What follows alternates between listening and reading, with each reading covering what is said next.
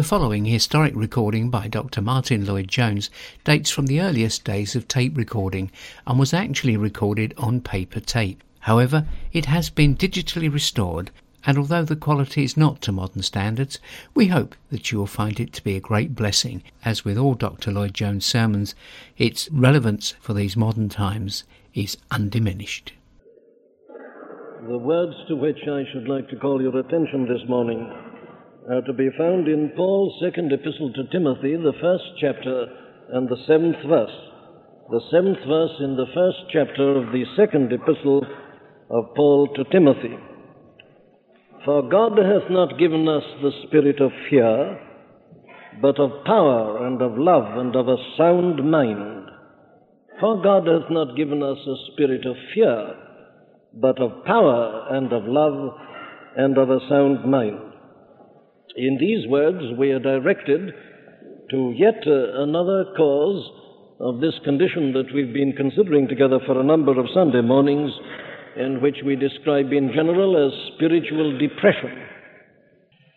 We've indicated each time that there is almost no end and no limit to the ways in which this condition, this disease of the soul, may take us or may attack us. We were emphasizing last Sunday morning that our adversary, the devil, is subtle and can even transform himself into an angel of light. And that is very true, but it is equally true to say of him that he is relentless. I mean by that he doesn't cease. He doesn't care what methods, what tactics to employ, as long as he can bring us down and as long as he can discredit the work of God. He's not concerned about consistency. He doesn't hesitate to vary his procedure, his approach. He doesn't hesitate to contradict what he had said to us previously.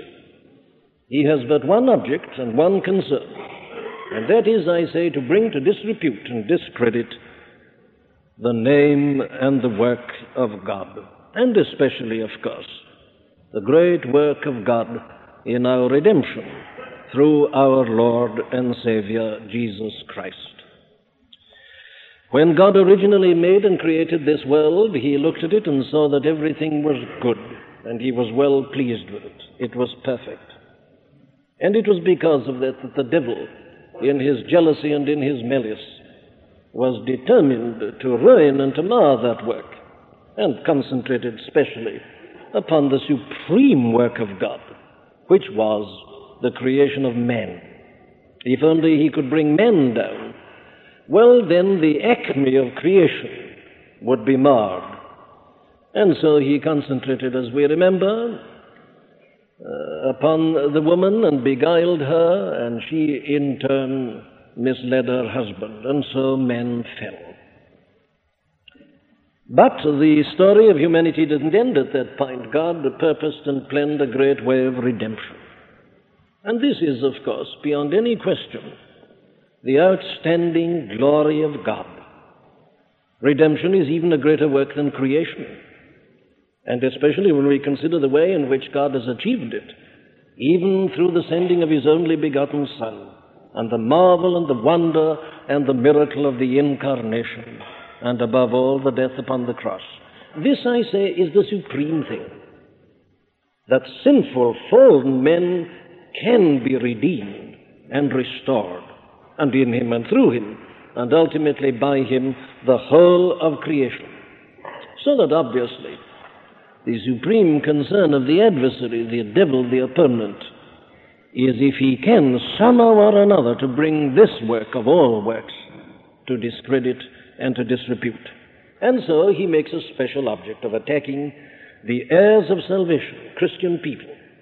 And there is nothing which so suits his purpose, therefore, as to depress us, to bring us down, to give the impression that this boasted salvation is but a figment of the imagination, and that we who believe it have but believed cunningly devised fables, that it isn't true. And his best way of doing that, of course, is to produce such a condition in us in which we give the impression of being burdened and miserable and wretched and unhappy. And so He specializes, if I may so put it, upon this condition of spiritual depression. Now then, I say all that just to introduce this particular aspect we're looking at this morning. The last 2 Sunday mornings we've been looking at the past.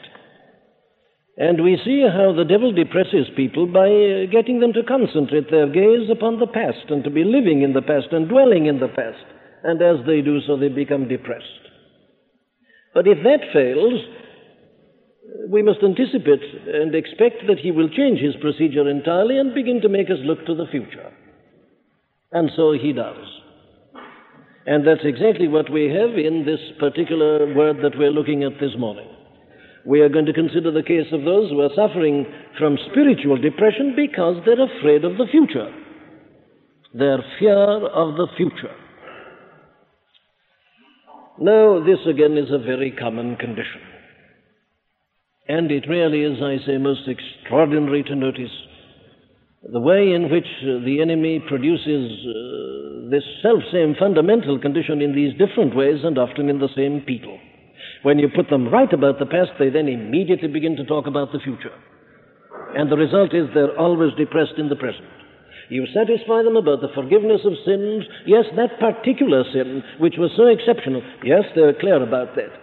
You've even shown them that though they've wasted the years, he will restore the years that the locust hath eaten. They're quite happy about the past, but then they say, yes, but... And then they begin to talk about their fears concerning the days that lie ahead. Well, now, there are many instances of this in the Scripture, and there is a great deal of teaching with respect to this in the Scripture. But I'm sure that I'm right when I say that the supreme example of this particular condition is undoubtedly this man Timothy, to whom the apostle wrote this epistle and the first epistle. There is no question at all, I say, that it was his peculiar trouble. And there is no doubt at all that the apostle wrote both the letters to him because of that. He was one of those men who was very dependent upon Paul for that very reason. And the whole object of both the epistles is to put Timothy right with respect to this problem of facing the future. Now, I don't want to spend the time with Timothy, so let us take it in general. And what I shall be saying in general is in particular true of Timothy. What are the causes of this condition? Why is it that people suffer from this fear of the future? What are the reasons which they give for it? What are the particular aspects of the difficulty and the problem which they tend to manifest and about which they're always speaking? Well, there can be no doubt that first and foremost here we must put temperament. Their particular make-up. We're all born differently. No two of us are exactly the same. We have our own peculiar characteristics. We have our virtues, we have our failures, our weaknesses, our blemishes. The human person is very delicately and finely balanced. Fundamentally, we all, of course, have the same traits and the same general characteristics, but the relative proportions vary tremendously from case to case. And the result is that we all have different temperaments. That's a truism. It's obvious. Now, I say that it's very important that we should bear that in mind. But says someone, surely we are Christians now. And when you become Christian, all that is demolished. Now, that is the essential fallacy in this respect, is to assume that that is so. It isn't so. There is no profounder change in the universe than the change which we describe as regeneration. But regeneration, the work of God in the soul, in which He implants the principle of divine and spiritual life, even that does not change a man's temperament. Your temperament still remains the same. Or if you prefer it, I can put it like this. The fact that you become a Christian does not mean that you cease to have to live with yourself. You will have to live with yourself as long as you're alive. And yourself is yourself, and not somebody else's self. To become Christian, I say, doesn't change our temperament. It remains. Paul was the same essential man after his salvation and conversion as he was before. He didn't become somebody else. Peter is still Peter. John is still John. Temperamentally, the essential characteristics. And that's where the glory of the Christian life comes in. It's like God's variety in nature and creation. Look at these flowers. No two of them are identical. It's in the variety and yet the fundamental unity God displays and manifests the glory and the wonders of his ways. And it's exactly the same in the Christian church. We're all different. We're all Christian, and yet we're all ourselves. Our temperaments are different. And therein, I say, resides one of the great glories of the church. As God distributes his gifts through the Holy Spirit in a diverse manner, so our essential personality remains exactly what it was. And I mean by personality or temperament, the peculiar way in which we do things. We do the same things, but we do them differently. Now that's it. We all must do the same things as Christians, but the way in which we do them is essentially different. Think of the difference in preachers, preaching the same gospel, living the same Christian life. Yes, but their manner of presentation is different and is meant to be different. And God uses these differences in order to spread the gospel. He can use one man to appeal and to make the message appeal to one. The other person could not be used in that respect. Different types appeal to different people, and rightly so. And God uses all this. So I say we put first and foremost temperament. And there are some people who by temperament are nervous, apprehensive, timorous, tend to be frightened. Paul himself was an instance of this. Paul was a very nervous man. There was no self-confidence about Paul in that sense. He goes to Corinth in weakness, fear, and much trembling. He didn't rely upon himself and his organization and his power, not at all. He was nervous. He was a naturally timorous, frightened man. Without were fightings, within were fears, he says again. That's the man by nature. Well, now, this was especially true of Timothy. And there are people who are born like that. There are other people who are self-confident and assured. They're afraid of nothing. They'll tackle anything. They'll stand up anywhere. Nothing. They don't know what nerves mean. The two people are Christians, and yet in that respect they differ vitally and fundamentally. There are some people it's extremely difficult to get them to speak at all, and there are the opposite. Thus I say this question of temperament is a very important one in our consideration of the precise and exact cause of this trouble. But then there are other things which emerge as you consider the case of such people. They're always concerned about the nature of the task. They've got a very high impression and opinion of the Christian calling. I'm simply giving you now what these people are so fond of saying. They've got an exalted idea of the Christian life. These people always realize that it's not an easy thing to be a Christian. It's not just being converted and then reclining on a bed of roses for the rest of it. No, they can see it as a high calling and the fight of faith. They see the exalted character of the life. They see that it means following Christ. They read their New Testament. They're intelligent people invariably, and they're aware of the greatness of the task, the highness of the calling. And that, in turn, tends to depress them, because they're so acutely aware of that greatness and of their own smallness. In other words, they have a great fear of failure. They're afraid of letting down the cause. They say, I like that gospel, and I believe my sins are forgiven. I want to be a Christian, but I'm so afraid that I'll fail. It's all very well to say in a meeting, yes, but I've got to live, and I know myself, and I know the task, and I know the difficulties. They're afraid of failure. They want to be, they'd like to be, yes, but they don't want to let down God, as it were, and let down the Lord Jesus Christ, and let down the church. Who are they to live such a life? The greatness of the task, this acute awareness of their own deficiencies and their own lacks. Or it may be that they just suffer from a kind of general fear of the future. And it often is this. They can't put their finger on anything. You say, well, what is it in particular you're afraid of? Well, they just don't know. But they've got this general fear and apprehension and apprehensiveness with respect to the future. Things that may happen. Things they may be called upon to suffer. I've often had to deal with people who've come to me and have said something like this.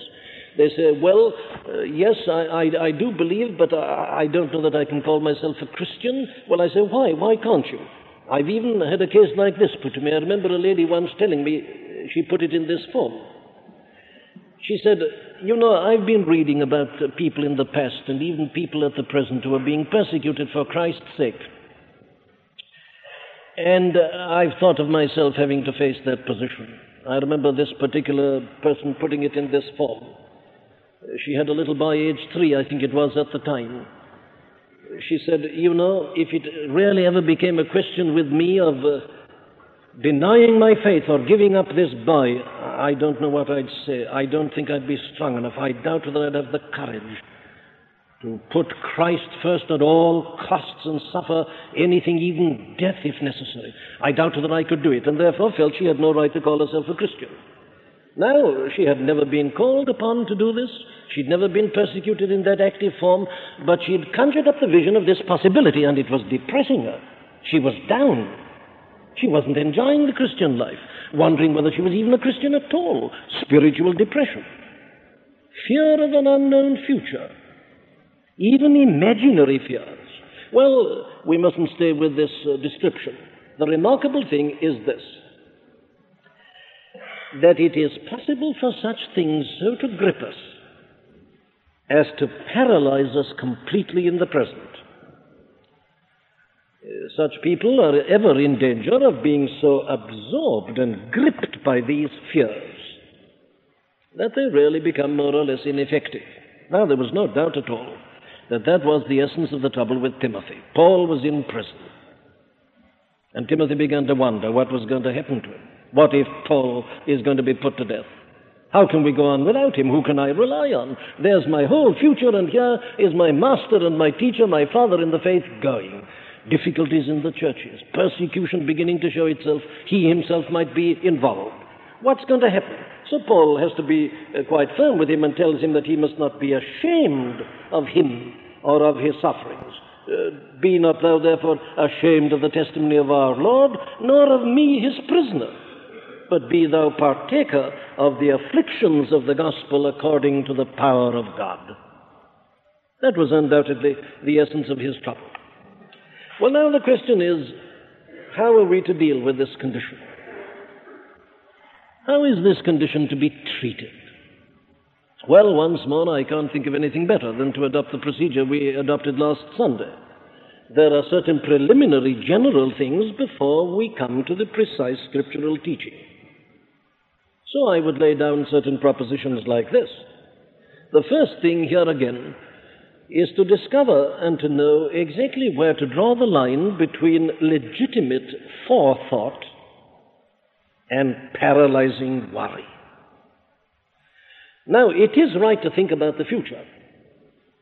We are supposed to think about the future. It's a very foolish person who doesn't think at all about the future. Ah, yes, but what we are always warned against in the Scripture is to be worried about the future. Take no thought for the morrow means don't be guilty of anxious care about tomorrow. That's what it means. It doesn't mean that you take no thought. Otherwise the farmer wouldn't plow in the spring and sow the seed and harrow and so on. He'd just wait for something. He doesn't. By plowing and by harrowing and by sowing and so on, he's looking to the future, and rightly so. But he doesn't spend the whole of his time then worrying as to what's going to happen. No. He takes thought, he does the work, and then leaves it. And here, I say, is this whole difficult question again of where to draw the line. Thinking is right up to a point, yes, but if you go beyond that point, it becomes worry and anxiety, and it paralyzes and cripples. In other words, I think we can put it like this. It is very right to think about the future, It is very wrong to be controlled by the future. That's the trouble. The difficulty with these people is that they're controlled by the future. They're dominated by the future. There they are, wringing their hands, holding their heads in the present, doing nothing, depressed. By what? Well, by fears about the future. In other words, I say they are controlled by the future. They're being governed by the future. They're mastered by the unknown future. Now, that's always wrong. Thinking is right. To be controlled by the future is all wrong. Now, there is a fundamental proposition. The world, of course, has discovered this as it has discovered many of these things. The world, in its common sense, tells us not to cross our bridges before we come to them. And it's perfectly right. It's absolutely sound. Put that into your Christian teaching. The world, I say, is right there, and the Christian must accept that wisdom. Don't cross your bridges until you come to them. Indeed, many of these scriptural statements have become proverbial. Take no thought for the morrow, sufficient unto the day is the evil thereof. Perfectly right. That's sound at every single level.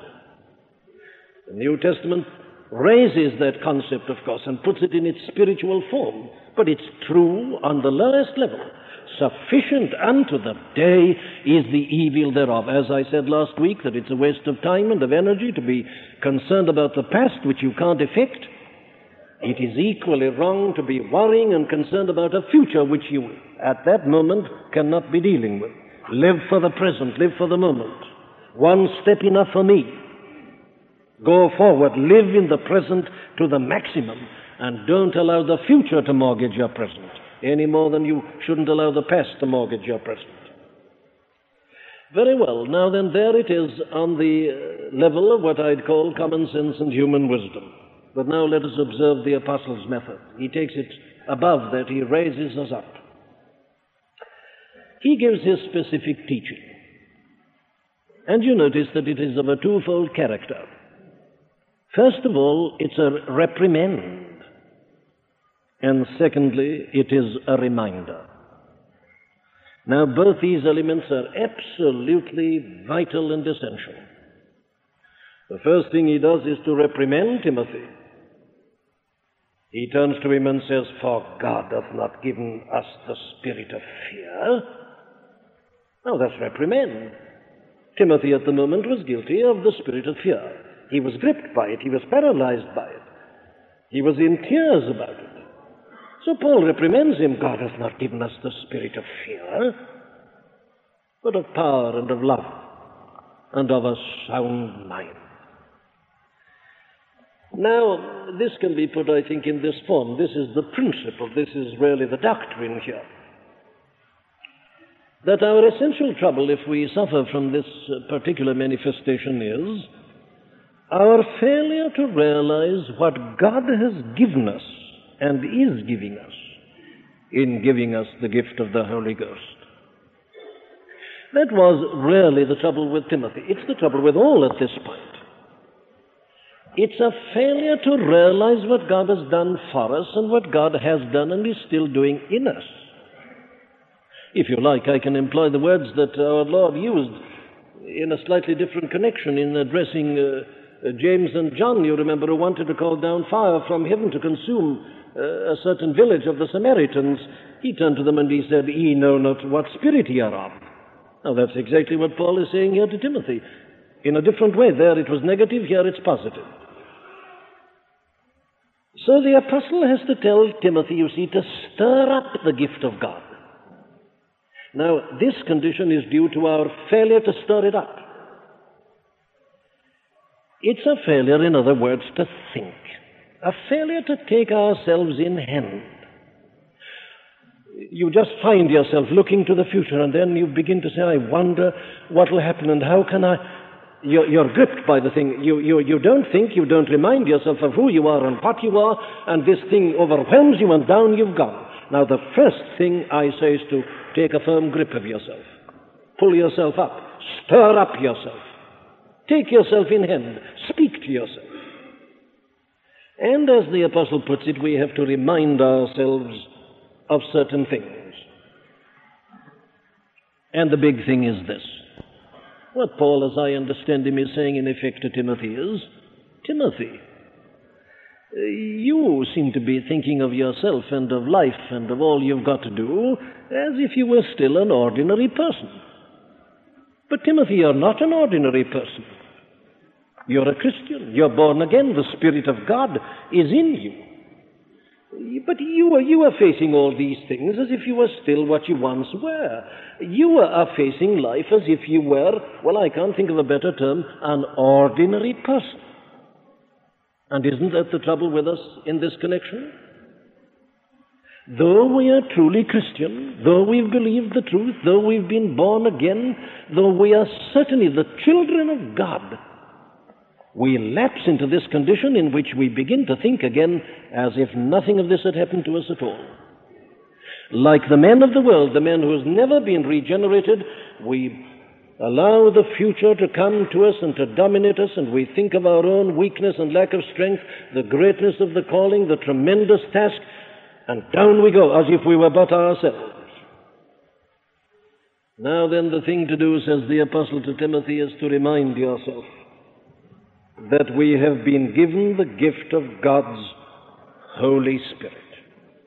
And because of this, our whole outlook upon life and upon the future must therefore be essentially different. We've got to think of everything in a new way. We've got to face everything in a new way.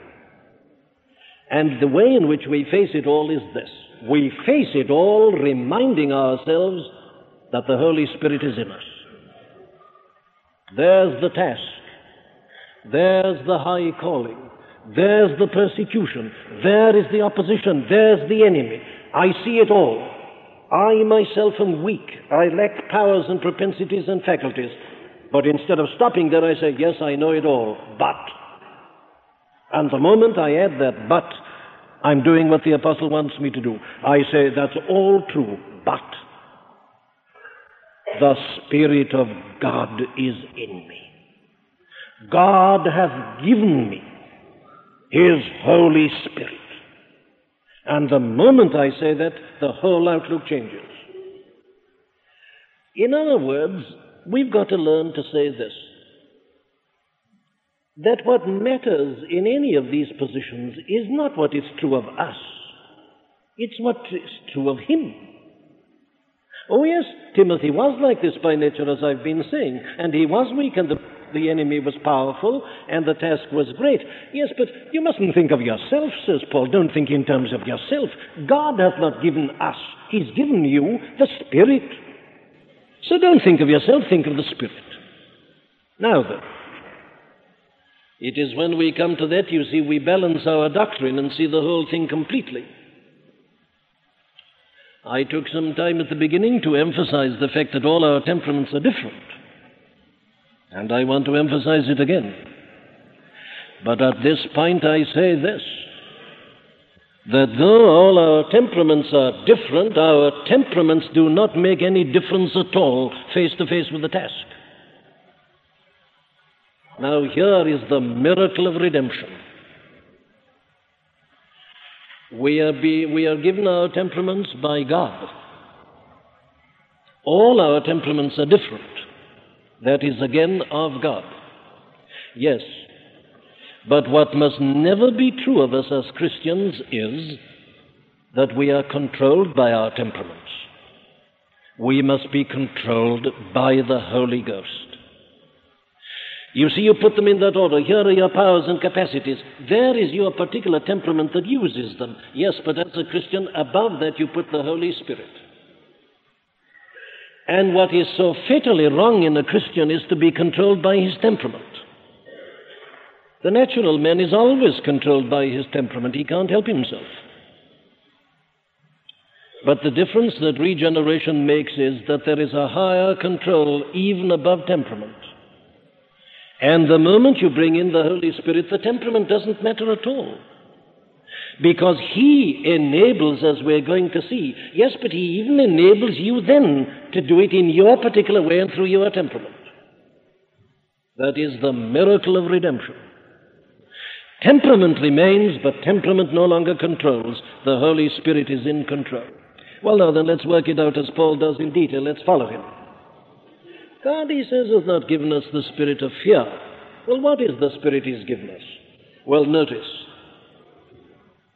God hath not given us the spirit of fear, but of power. That's what he puts first. And, of course, he puts it first rightly. It's the immediate thing we need.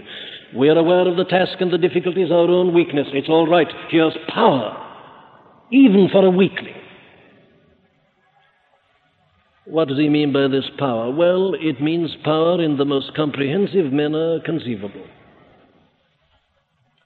Are you afraid that you won't be able to live the Christian life? The answer is, work out your own salvation with fear and trembling. That's because of your own weakness and the greatness of the task. Work out your own salvation with fear and trembling. Why? It is God that worketh in you, both to will and to do. You see, the fear and trembling remain. That's your temperament. Yes, but you're enabled by the power that works in you, both to will and to do. So you don't become a braggart or a boaster or a person who is not afraid of anything. No, you work it out in fear and trembling. But there's power there in spite of that, because it is the power of the Holy Ghost, the power of God working in you, both to will and to do of His good pleasure. But you know, it has reference not only to this question of living the Christian life and battling with temptation and sin.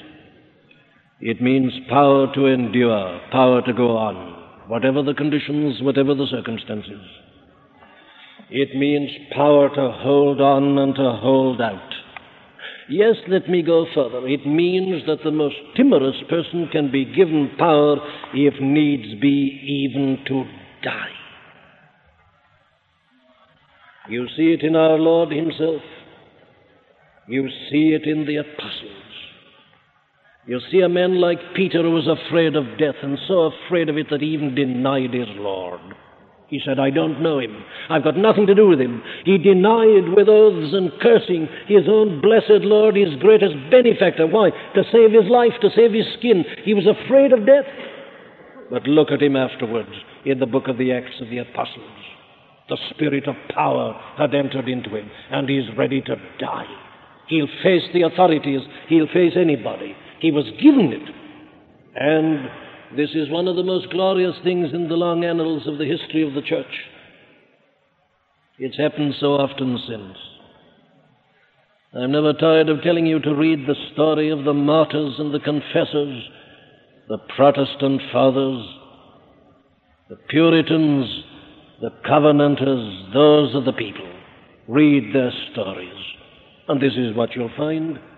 You'll find not only strong, courageous men, you'll find weak women and even girls and even little children dying gloriously for Christ's sake. They didn't do it. They couldn't. They were given this spirit of power. Now that's what Paul means. He says, Timothy, don't speak like that. You're talking like a natural man. You are talking as if you yourself, just as you are with your own powers, had got to face all that. God has given you the spirit of power. Go forward steadily, not worrying. He'll enable you. He'll be with you. He'll surprise you. You won't know yourself. You'll be amazed at yourself one day, perhaps, being put to death and not being frightened at all, but rejoicing even that you've been accounted worthy to suffer shame and even death for His glorious name's sake. Power. It's given. And what you and I have to do is, as we are tempted to be depressed by these things, say, but I have the Spirit in me, the Holy Spirit, and He's a spirit of power. Then the next thing he puts, you notice, is love. Now this I find most interesting and fascinating. I wonder how many of us would have put love at this point in our list. This is a sublime piece of psychology, this. Now, why do you think he puts in love here, and what's he mean by it? God hath not given us the spirit of fear, but of power. Yes, I can understand that. I need the power. But of love. Why love? It isn't love this timorous, frightened, nervous, apprehensive person needs. Why does he say that the second thing is that he's a spirit of love? Here's the psychology. Now, you have to be cruel to be kind.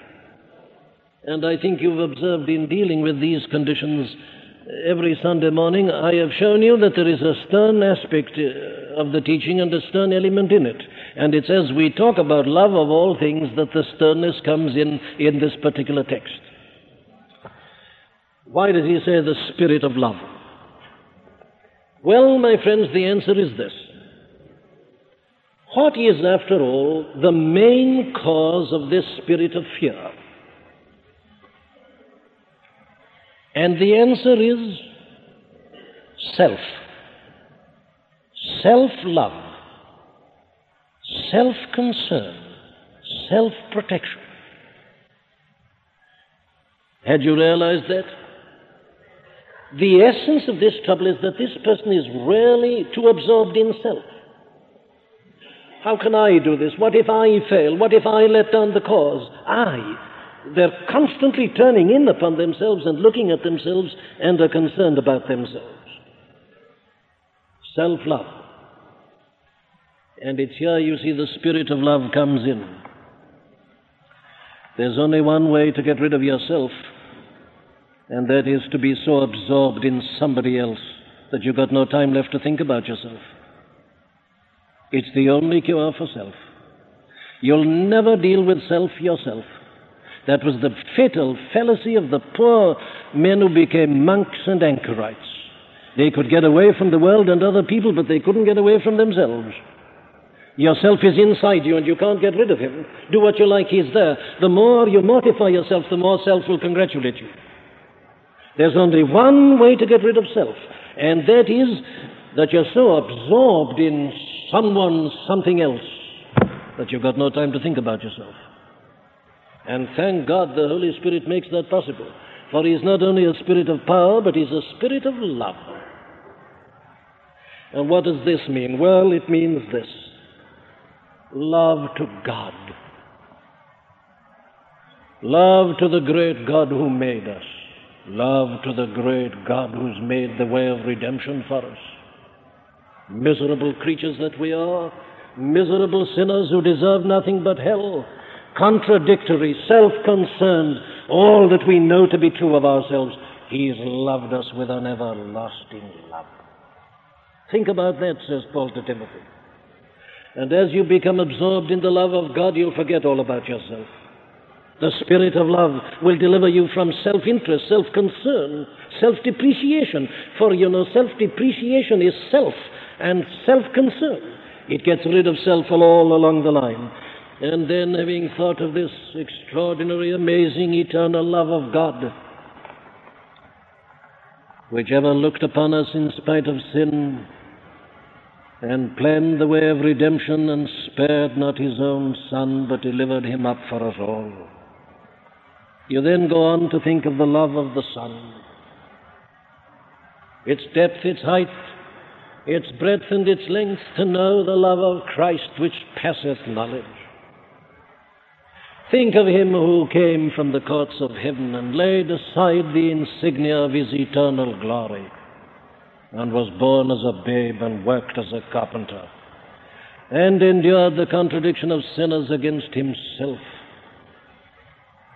into whose holy face men spat, and unto His brow they pressed a crown of thorns, into whose hands and feet the nails were hammered. There He is, and what's He doing there, and why is He there? He's died for you, that you and I might be forgiven and reconciled to God. Think of His love, and as you know something about it, you'll forget yourself. And then love of the brethren. Think of other people, their needs, their concern. Shall I go on with this? Timothy seems to have been saying with himself, if I do, I may be put to death. And then Paul comes to him and says, men, think of love. Look at those people perishing in their sins. They don't know about the gospel. Can you sit down to save your life and those perish? No, don't forget yourself. Go in love. Love for others. Love for the lost, but love for your brethren round and about you in the same way. And love for the greatest and the noblest cause in the world. this blessed, this glorious gospel. Work it out for yourselves, my friends. That's what the apostle means, the spirit of power and the spirit of love. And if you're consumed by this spirit of love, well, then you'll forget yourself. You'll say, what matters? For the sake of this God, I'll die. For the Christ who gave himself for me. What is too much for me? The thing that smashed and broke the heart of Count Zinzendorf, you remember. He looked at that portrait that was there over that mantelpiece. And there it was, the Christ who died for him. I did this for thee. What wilt thou do for me? And it broke him, and he forgot everything. His love went out. And he said, I have one passion only. It is he alone, the spirit of love. And lastly, the sound mind. Not the spirit of fear, but of power and of love and of a sound mind. What does this mean? Well, it's the right antidote, isn't it, for this condition? Self-control, discipline, a balanced mind.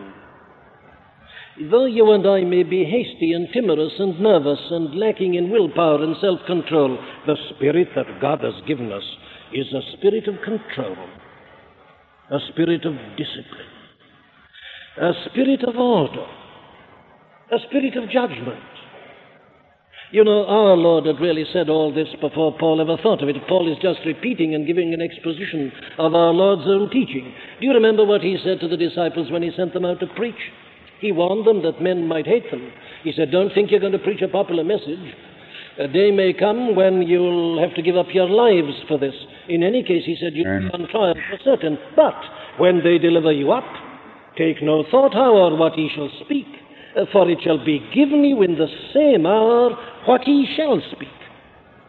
You'll be on trial and in a court, and they'll be doing everything to trap you and to entangle you and to catch you. Don't worry, says our Lord. It shall be given you in that self-same hour. You needn't be afraid. You won't lose your nerve. You won't be so excited and alarmed and terrified that you'll dither and wonder what to speak. It'll be given you in that self-same hour what ye shall speak. The spirit of wisdom, of a sound mind.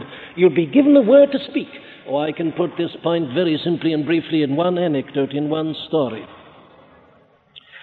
It's the story of a comparatively young girl in the days of the Covenanters in Scotland who was going to attend a communion service on a Sunday afternoon. And of course, communion services were absolutely prohibited. And the soldiers of the King of England were all over the place looking for people who were going to meet together to have this communion service, which was prohibited. But this girl was going to the communion service, and suddenly to her dismay, she went round the corner. There was a troop of soldiers, the dragoons. And for a moment she wondered what she was going to say, but they were upon her, and they asked her what she was going to do. And immediately she found herself saying this. She said, my elder brother has died. And they're going to read his will this afternoon. And he's done something for me and has left something for me. And I want to hear them reading the will. And they allowed her to go on. God hath not given us the spirit of fear, but of power and of love and of a sound mind. Wisdom, discretion, understanding. He'll make you as wise as a serpent. You'll be able to make an absolutely true statement to your enemies, but the enemy won't understand it, and you'll go on. Oh, yes, her elder brother had died. Christ had died for her. And in the communion service, the will was to be read out again, and she was going to be reminded of what he'd left for her, what he'd done for her. You see, the most ignorant, the most nervous, the most timorous, in the agony, in the moment of crisis, is given the sound mind, the spirit of wisdom. Don't worry, says Christ. It shall be given you in that self-same hour what he ought to speak. He'll tell you what to do. He'll tell you what to say. He'll restrain you. My friends, we are not left to ourselves. We mustn't think like ordinary people of ourselves. We are not natural men. We are born again. We have received, God has given us the Holy Spirit. And he's a spirit of power and of love and of a sound mind. Therefore,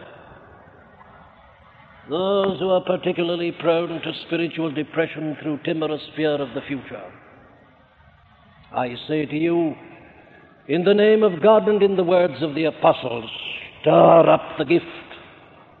Talk to yourself. Remind yourself. Instead of allowing the future and its thoughts to grip you, and you're there sitting helpless and paralyzed, talk to yourself. Remind yourself who you are and what you are, what spirit is within you. And having reminded yourself of the character of the Spirit, you'll be able to go steadily forwards, fearing nothing, living in the present, ready for the future, with one desire only, to glorify Him who gave His all. Amen.